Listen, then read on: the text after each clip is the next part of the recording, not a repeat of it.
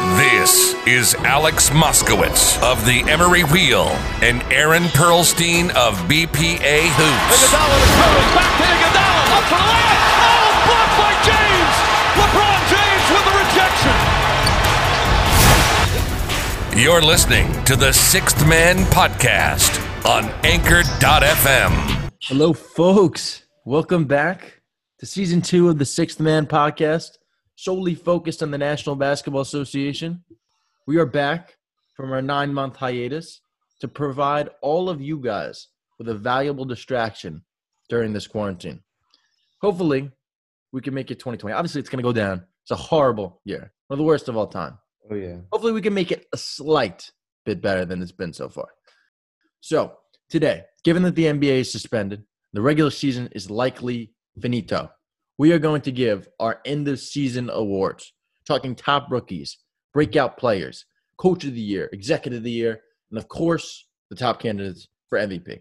So, Aaron, give me your top 3 rookies and a dark horse that you believe will become a very good player in the near future. All right, well, my top 2 are easy. It was the first top 2 picks of the draft. I mean, everyone knew exactly who was going 1 and 2. It was inevitable, and it made sense.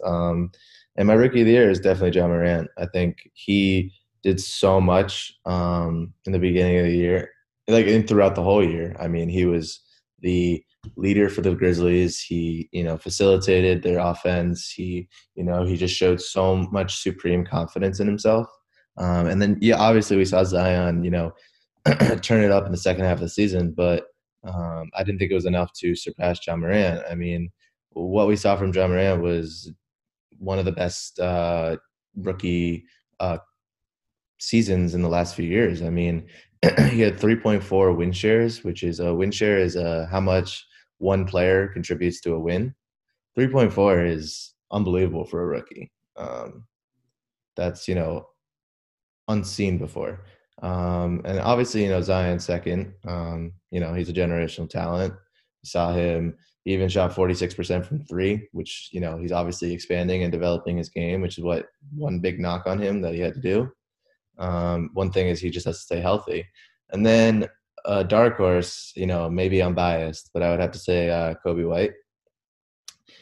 Second half of the season, we saw him really turn it up, really – find confidence in his shot, find confidence in his distribution, which, was one big knock on him, that he didn't have any real point guard skills, but he showed it next to Zach LaVine.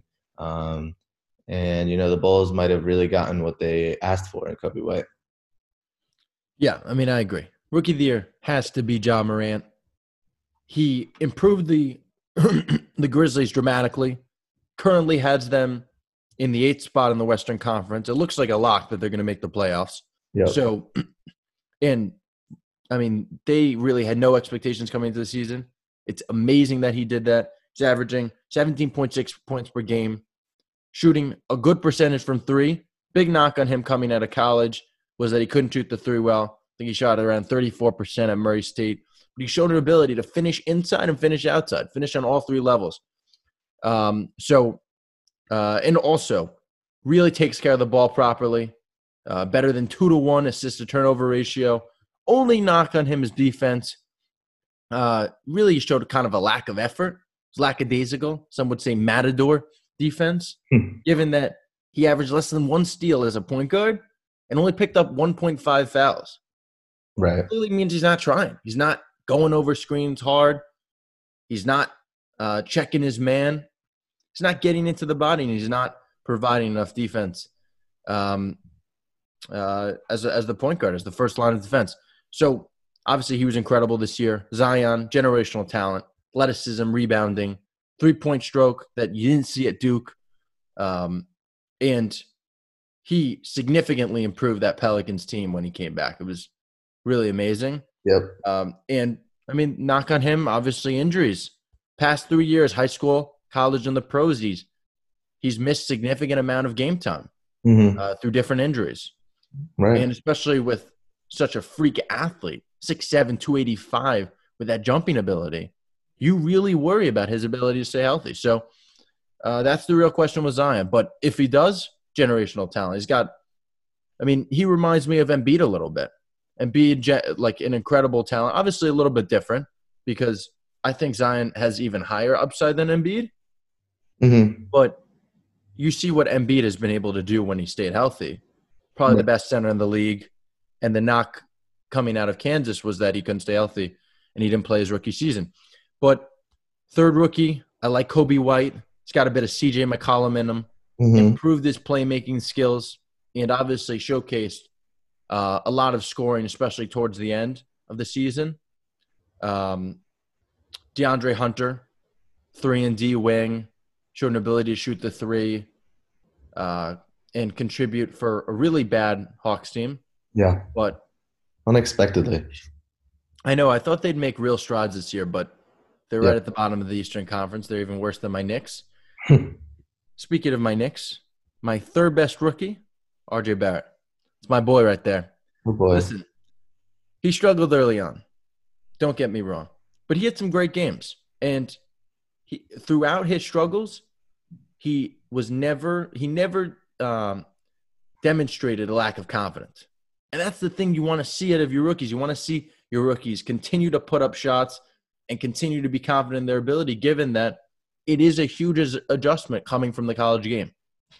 And in March, you saw that 18.7 points per game, 44.8% shooting, much better. Obviously, he has to get better on the defensive end, better in terms of playmaking, less turning the ball over. But he has succeeded at every level of basketball. High school, number one player coming out of high school.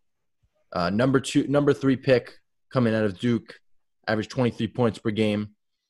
So I think he'll get it figured out, and I think he'll be a very good player. Obviously not John Moran and Zion Williamson level, but he will justify the Knicks pick of him in that number 3 slot. Another dark horse for me, Matisse Thybulle. Listen, this guy established himself as a really good role player on one of the better teams in the league. Right. Showed an ability. He's already one of the best defenders in the league. Showed an ability to knock down the three, 35%. And I think if he develops more of his offensive game, you see a really good 3-and-D player who will be a good contributing piece on a championship team for 10 to 15 years. So he already knows his role, and you saw that with the fact that Brett Brown trusted him to play in nearly every game and play 20 minutes a game. So I really like Matisse Thybulle. Definitely a dark horse. I agree. I think Matisse Thybulle, he's definitely shown promise and someone that, is going to just continue to be on all defensive teams of the year. Someone that's just going to lock down every game. Maybe not be a crazy contributor on the offensive end, but, he knows his place, which is very important with a player. Response to RJ Barrett, obviously all our viewers know that I was not high on him in the draft either. If we, go back to win shares, which is how much a player contributes to a win, how much? Oh, it's probably negative. It is negative. It is negative 0.5, and he is 51st out of 53 eligible rookies this year in win shares. If you want to look at field goal percentage, he was drafted third, but he's 29th in field goal percentage out of rookies. Trust me, as a Knicks fan, I was as frustrated with RJ Barrett as anybody, especially in the beginning of the year. He looked like a fish out of water. Wouldn't stop shooting, took horrible shots, always went to his left, showed complete tunnel vision going to his left, turned the ball over constantly, played horrible defense. But I saw improvement, especially in the last game of the season against the Hawks, where he shot the ball better, and he just grew into the game. He showed more poise, patience. I saw a guy that was rushing like crazy the first 20 games. Right. But the game slowed down for him. He succeeded at every level, and I think you saw glimpses of that towards the end. You saw glimpses of that with the Houston Rockets game where the Knicks knocked off the Rockets, where he knocked down the big basket for the Knicks. Obviously, he went to his left like usual, but still. The biggest knock on him was his free throw. At a player like that, 6'5", the 2 position, he should be able to those should be free buckets. And some place he should be getting 13, 14 times a game. I mean, he was 35th in the rookies in in free throw percentage at 61%. I mean, if he's not going to convert on those, I mean, I don't know what we're really going to see out of him because, the big thing that people compared him to was like James Harden, someone that can just generate offense. Where does James Harden get most of his offense? It's from the free throw line. That's where he gets, his just patience in the game, his control. Like he just continues to score at the free throw line. And if RJ Barrett can't do that, I mean, and he can't live up to those comparisons and what he's supposed to become, I mean, we'll see what he becomes. Okay. So from developmental pieces, we're going to go to the guys that developed specifically this year, who broke out. So give me a few of your breakout players. I mean, I think first Pascal Siakam. Beast, bro. What a meteoric rise. Holy crap. Yeah, I mean, if I'm going to be honest. I'm going to say that. Yes, I remember. I didn't. In our episodes, you knocked the Raptors. Yep, I did. Dissed my boy Pascal. Yep. Listen, I did. He proved you wrong. You proved the haters wrong.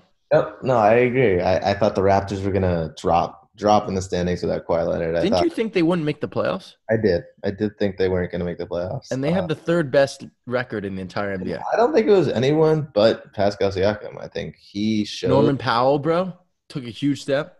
Yeah, I mean, I just think Pascal Siakam showed just that he could be a franchise player. I mean, obviously he had the size, he has the shooting. That's exactly the prototype of the four in this NBA. Someone that could stretch the floor. But he does it with such efficiency. He really has the defense guessing when he's at the three-point line. And not only that, I mean, he could finish on both ends, both sides, and he's a great defender. I see a really, really bright future for him. I mean, another one for me is Bam Adebayo. I mean, yeah, Bam.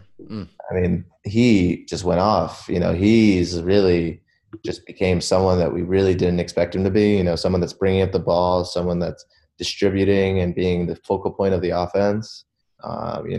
Continuing to just play inside out. He could shoot the mid range effectively. He was, bullying other centers down low. He was an unbelievable rim protector. I mean, I did not see this coming from Bam Adebayo, and he's 100% going to become an all-star. Well, I think he was an all-star this past year, right? Oh, right. Yeah. But I'm saying a recurring all-star. Yeah. Bam Adebayo. I call him a Swiss Army knife. Dude can do everything. Double-double. Over 5 assists per game with a 1 block and 1 steal. Does it on both ends. And he went from playing 23 minutes a game, so he was a rotational piece, to being the center, the focal point of that offense. Yep. Meteoric rise for Bam Adebayo. One guy I'd like to shout out, because I feel like the guys who play well on bad teams don't get enough love. Mm-hmm. Dude, Bradley Beal, he's a bad man. He's a flat-out baller.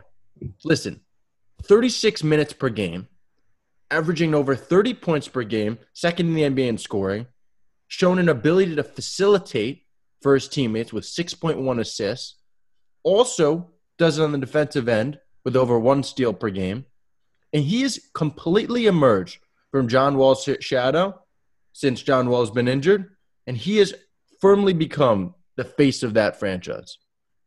A shitty franchise nonetheless. Right. But, I mean, going into the season, we thought the Wizards were going to be historically bad. Right. And the fact that they even have 24 wins is because of Bradley Beal entirely. Yeah, I'd agree. I think I can definitely see how you could say he's improved. I mean, but he's done that year in and year out. I'm just waiting for him to get out of, the jail in Washington, for him to actually thrive. Another big, most improved player, someone that, someone could actually get the award, someone that we're really not talking about, is Brandon Ingram. You're right. You're completely right. This dude just turned it up in New Orleans. He looked like a fish out of water. I mean, Los Angeles. He increased his points per game by 6. He shot the ball better than he's ever shot before. Like routinely better. I mean, his effective field goal percentage was up near 53%. His 3-point percentage was at 38%. That's totally fine for a small forward. Played defense, and he's like the leader for the New Orleans Pelicans now. And he's someone that can grow with Zion, someone that could teach Zion, and someone that I think can 100% win the Most Improved Player award. Someone that, he just showed everything that he was capable of and why people were happy that the Lakers took him at number 2 in 2016. I completely agree. Brandon Ingram, obviously making his first All-Star team this year, can score on all 3 levels, has the length to be a good wing defender. A little scrawny, but he has shown that hasn't been that big of a deal for him, especially with less post-ups being used than ever. So he's really a very good modern-day 3. And people were comparing him to Kevin Durant coming out of college. I never thought that. Given that I'm a huge Duke fan, I didn't see those comparisons. Mm-hmm. But he has become probably the closest thing to Kevin Durant because he's so long, 6'9", obviously very skinny, great speed, athleticism, can score on all 3 levels. And he's shown an ability to get to the free throw line and finish at the rim this year, which he didn't show in LA. So Brandon Ingram, it's been fantastic this year. Another guy I have to shout out, Jason Tatum. All right. Jason Tatum has improved his game dramatically, become a really, really good 3-point shooter. Obviously improved his points per game by 8 points, and really picked up the slack for Kyrie Irving leaving. Right. He's a great defender, over 1 steal and 1 block per game. That was one part of his game that I didn't know about, especially coming out of Duke. And he didn't really improve that in his second year. Didn't take that big step in the second year. He kind of had that sophomore slump. Right. But he really emerged this year. And the only thing that worries me with Tatum is that he doesn't get to the free throw line enough. And that's why you see these really lopsided some bad field goal percentages for games. You'll see a 9 for 27. Then you'll see a 12 for 20, and you'll be like, wow. And he shoots 8 for 12 from 3. But when he's not shooting the 3 well, given that he has relied on it more than ever, especially since he relies on the 3 off the dribble, not necessarily spot-ups, that does worry me that he doesn't get to the line that much. So he can be prone to very good games and some very, very bad ones. No, I agree. But after our breakout players, we have to get to the cream of the crop. Come on. Let's get to the cream of the crop already. So who are your top 5 for the MVP? I mean, to me, it's really not like that open of a race that everyone thinks it is. It's clear for me, what we saw from Giannis was, I say a top 50 individual season we've ever seen in the history of basketball. His effective field goal percentage is at 58%. He averaged 29 points. Is that the most in the league? One of them. The best? One of them. 100%. I guess Mitchell Robinson's probably higher. Yeah, he's Mitchell Robinson's 72%. Yeah. But for Giannis's the amount and his usage rate, I would say that's unbelievable for 58%. He even increased his points per game from last year, his MVP season. He increased his rebounds per game, his assists per game, his steals. He's someone that just continued to improve and he got MVP last year. The Bucks are now sitting at the top of the East easily. One of the best, probably the best team in the league right now. I don't see how you could put anyone else above him. If he got it last year, he made his team better. He made himself better. Like, what else is there? I completely agree. Listen, they're the best team in the league. They have the best record. And they looked unbeatable before he went down and got injured before the coronavirus break. Right. And in the game where everybody else was playing, against the Phoenix Suns. Everybody else in their rotation, all their other big players, they lost to the Phoenix Suns. Right. Typically, they are the best defensive team in the NBA with him. Mm-hmm. They gave up 140 points to the Suns, who are not even in the playoff picture in the West. Right. You see the disparity between when Giannis is on the floor and when Giannis is off the floor. Like, throw all the individual accolades out of there, because Harden has incredible individual stats. But the difference that Giannis makes when he's on and off the court, you saw that in those last 2 games that he didn't play because of injury. And the Bucks, you're not even sure if they're making the playoffs without him. Right. Let alone being the front runner for the NBA championship. Right. So Giannis, hands down, has to be given the MVP award this year. I mean, Number 2 for me is LeBron, though. Yeah. LeBron has had an incredible season. He's become a better – I mean, he was always a great passer, but he's leading the league in assists as a small forward, averaging more than 25 points per game, and doing all that for the team with the second-best record in the NBA, behind the Bucks.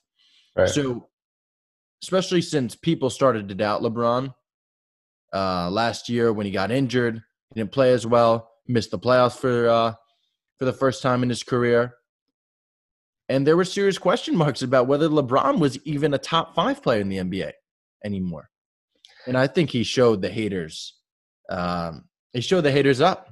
Yeah, no, I think definitely. He had an incredible season.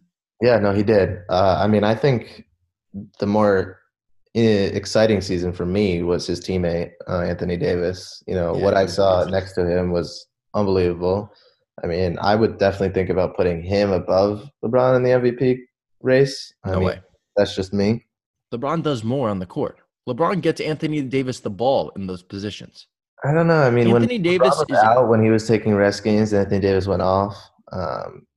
He's someone that had a higher PER than LeBron James. He had the 3rd highest PER in the league.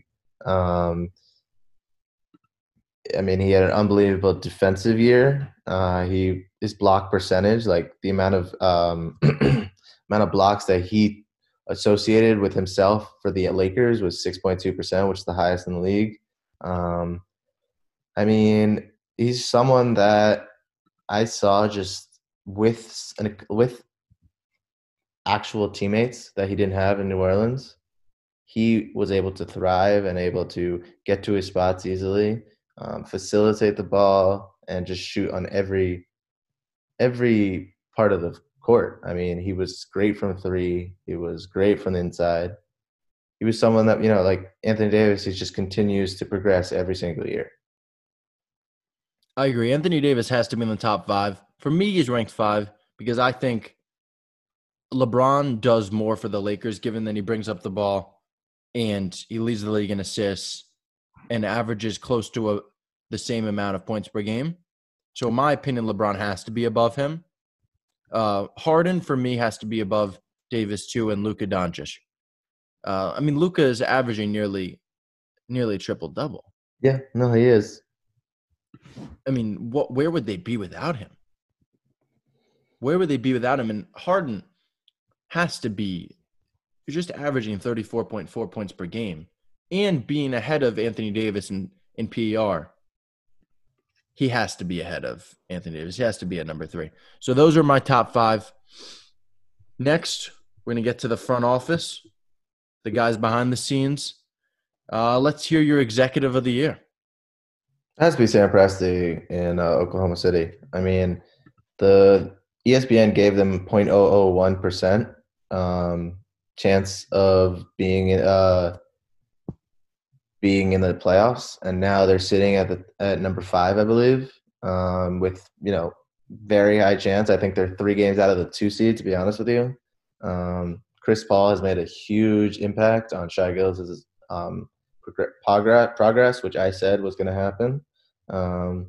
I mean, Shai Gilgeous, he seems like he's just someone that could be a franchise player. And, on top of that, Steven Adams still has some fuel. Danilo Gallinari, and they just have players that, are looking to get back to where they were in their careers, and they're showing. I mean, what he did with the Paul George trade, I mean, yeah, he lost Paul George, but we talked about it. That's 6 first-round picks with SGA.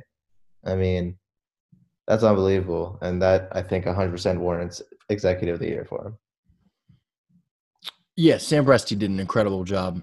I personally think the head coach of the year should go to Billy Donovan because obviously he got Chris Paul to buy in. Chris Paul wanted a buyout immediately after getting traded to the Thunder, but Billy Donovan convinced him that this was a project worth investing in and convinced him to stay. And like you said, mentor a really great young talent in Shai Gilgeous-Alexander. Shai Gilgeous-Alexander got way better this year. I think a lot of that was due to the type of system that Billy Donovan built around him with a lot of space so he could have driving lanes. Obviously, getting the best out of Dennis Schroeder. Dennis Schroeder became a really good player. Like 19 points per game, 47% from the field. Previously, when they acquired him, he was an inefficient backup point guard. Right. And he's become a really good player alongside Chris Paul and Shai Gilgeous-Alexander. Also, Danilo Gallinari, put him at the 4. Like you said, that stretch 4 who can shoot the 3 extremely well. And he's having a career year too. So I think Billy Donovan should get NBA head coach of the year.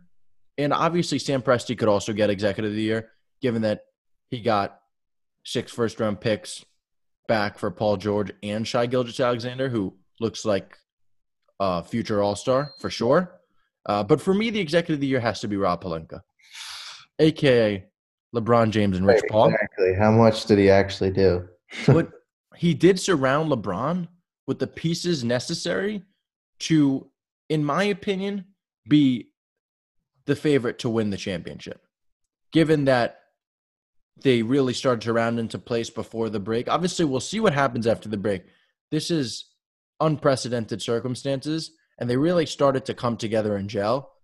They beat the Clippers on the road, beat the Bucks at home, and those are the two teams that are considered the biggest threats to the Lakers. And they beat both of them right before the COVID-19 break. Right. But getting a bunch of shooters around LeBron, making the risky move to get Anthony Davis, given that he still hasn't committed to re-signing with the Lakers. He's still going to test free agency. Yeah, no, that's true. And giving up that much, that's risky, just inherently. So I have to say Rob Pelinka. I mean, they missed the playoffs last year, had a wacky bunch around LeBron. Even if LeBron was healthy, they still probably would have only made it to the 5 or 6 seed. Right. I don't think they would have gotten far in the Western Conference. So to rebuild that team that quickly, especially taking over in that power move from Magic Johnson, I think he has to be executive of the year. And another dark horse for me, or another candidate for me for head coach, has to be Nick Nurse. 100%. I agree. I mean, he's done a better coaching job this year than he did last year when they won the championship. Yeah. No, I think, obviously I said, and I owned up to that I was wrong about my expectations for the Raptors. And I think it all goes to Nick Nurse. I mean, he got his team together. I mean, you could definitely see that team, just totally plummeting after Kawhi Leonard. Like, all the morales are low. Everything is low. And they just lost Kawhi Leonard. Like, what's the point now? Like, we could just rebuild. But he got his team just in tip-top shape. He competes with every single coach every single night. He seems like he's the better coach every single night. The plays that come out of bounds plays, just his overall systems. I mean, he seems like he's going to be an unbelievable coach for years coming, and I think he can definitely deserve this coach of the year. Definitely. Yeah, I mean, he exceeded expectations dramatically. Right. To be able to pivot from Kawhi Leonard, they pursued him heavily, and to be able to pivot like that and develop Pascal Siakam, give Norman Powell the confidence to step up and be a very good player for them. Kyle Lowry's still there. Obviously, they have the other guys, but they're a phenomenal defensive team. They share the ball. They play well together. Pascal Siakam is the star, but he's not a top 10 superstar, top 10 player in the league yet, I don't think. Mm-hmm. And to be able to have the third best record in the league despite that is incredible. I would also put another dark horse, Eric Spoelstra. I agree. Eric Spoelstra's done wonders with that team. Right. I mean, we all were like, why would Jimmy go there? Like, what's he see there? And it's 100% warranted. I mean, they're one of the up-and-coming program, like up-and-coming teams there. I mean, Bam Adebayo, Jimmy Butler, Tyler Hero. I think that's an unbelievable core to build around, an unbelievable system. And Eric Spoelstra had them competing this year, 100%. Yeah, and also finding effective roles for guys who were like completely – they were unheralded at all. They were both undrafted players coming out of college, Duncan Robinson and Kendrick Nunn, and making them like effective NBA players. Kendrick Nunn was one of the best rookies in the entire NBA. Obviously, finding him, that goes to Pat Riley, but developing him, the credit has to be given to Eric Spoelstra.